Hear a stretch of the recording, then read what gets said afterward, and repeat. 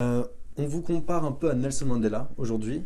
Est-ce que qu'est-ce que vous en pensez de ces comparaisons, sachant que, on va dire, Gandhi, il était très pacifiste dans la non-violence, tout comme Martin Luther King, lui aussi était très anti-violence et il croyait que tout devait se faire de manière avec de la paix.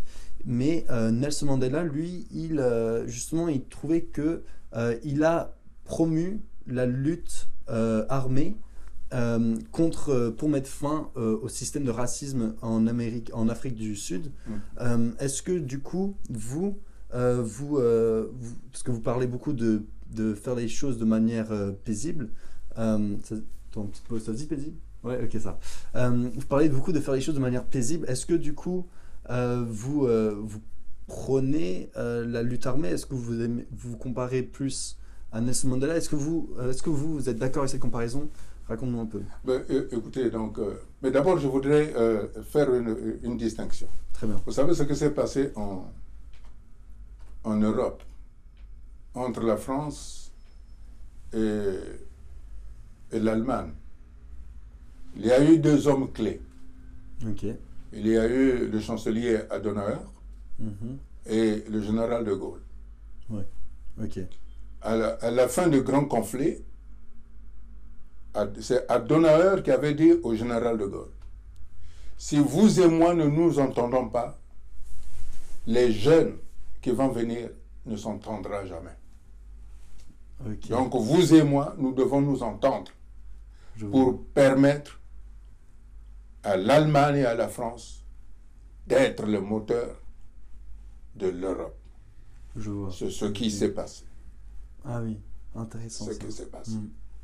Et malgré les 27 ans, je crois, ouais, de prison du grand président Nelson Mandela, Mhm. qui au départ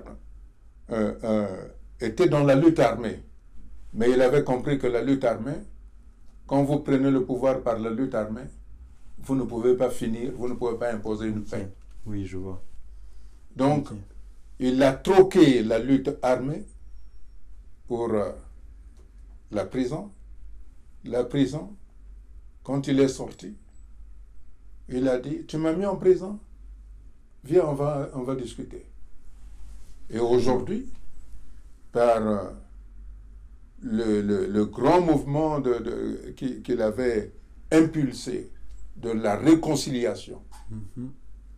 les Sud-Africains, il y a la misère, Ouais. mais ils ne se battent plus.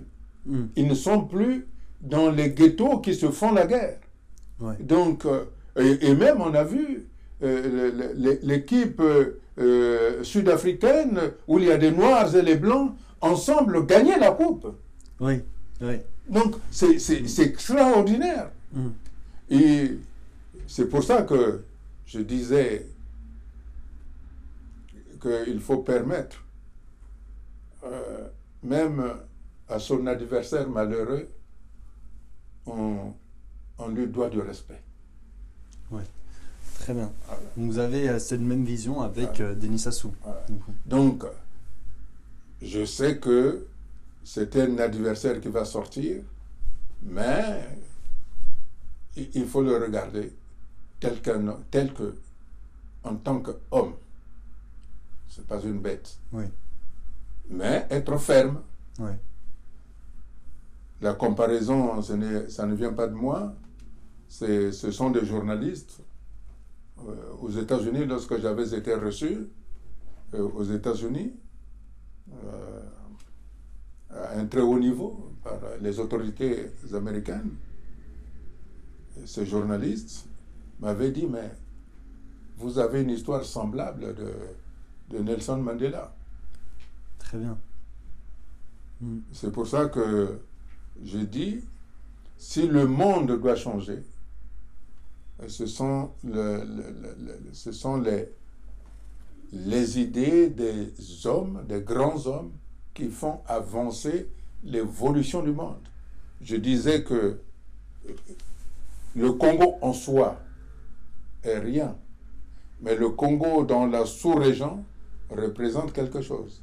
Et la sous-région au niveau de l'Afrique présente quelque chose. et l'Afrique au niveau du monde représente quelque chose. Ouais. Donc c'est cette synergie-là qu'il faut donc mettre en avant pour que demain nous puissions parler de paix. C'est pour ça que je pense qu'il faut de la synergie entre les jeunes et les anciens.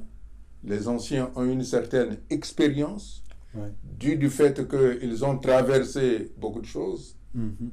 Et les jeunes, ils ont aujourd'hui la maîtrise des technologies modernes. Et ces technologies aujourd'hui, ce sont celles-là qui façonnent ce monde-là. Et donc, c'est ce pont-là que je suis en train de faire entre l'Afrique et le reste du monde, entre le Congo et l'Afrique centrale, entre l'Afrique centrale et l'Afrique, entre l'Afrique et l'Europe, et les États-Unis, et le Moyen-Orient, et l'Asie. Il faut, c'est cette vision globale-là que j'essaie de partager à mes compatriotes pour qu'ils voient que M. Sassou est définitivement l'homme du passé, mais que le peuple congolais, dans son ensemble, en étant fier de la culture ancestrale de chaque ethnie, doit se projeter demain, parce qu'aucun individu seul ne peut réaliser ce rêve-là, qui est le rêve du Congo, qui est le rêve des Africains de l'Afrique centrale, qui est le rêve des Africains. Parce que l'Afrique aujourd'hui a besoin d'un symbole. Hier, c'était Martin Luther King. Ce fut également Nelson Mandela. Il y a eu l'espoir de Barack Obama, malheureusement.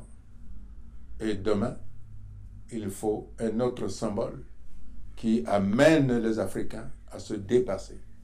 Et c'est cette dimension-là dans laquelle nous devons nous projeter. C'est celle-là, l'avenir de demain, pour que l'Afrique ait sa place à part entière dans le concert des continents.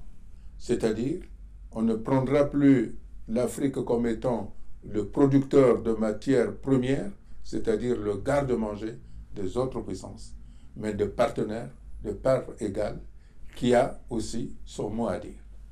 L'unificateur, voilà, c'est ça. Mais je vois qu'il y a beaucoup, ça revient beaucoup dans ce que vous faites, ça revient beaucoup à l'unification, d'essayer de mettre justement, que les gens soient ensemble et pas contre. Et je trouve que c'est vraiment une bonne manière de voir les choses pour justement construire la paix. C'est là-dessus que ça se base et même de prôner la non-violence et la désobéissance comme acte, je trouve que c'est vraiment une bonne manière de voir les choses.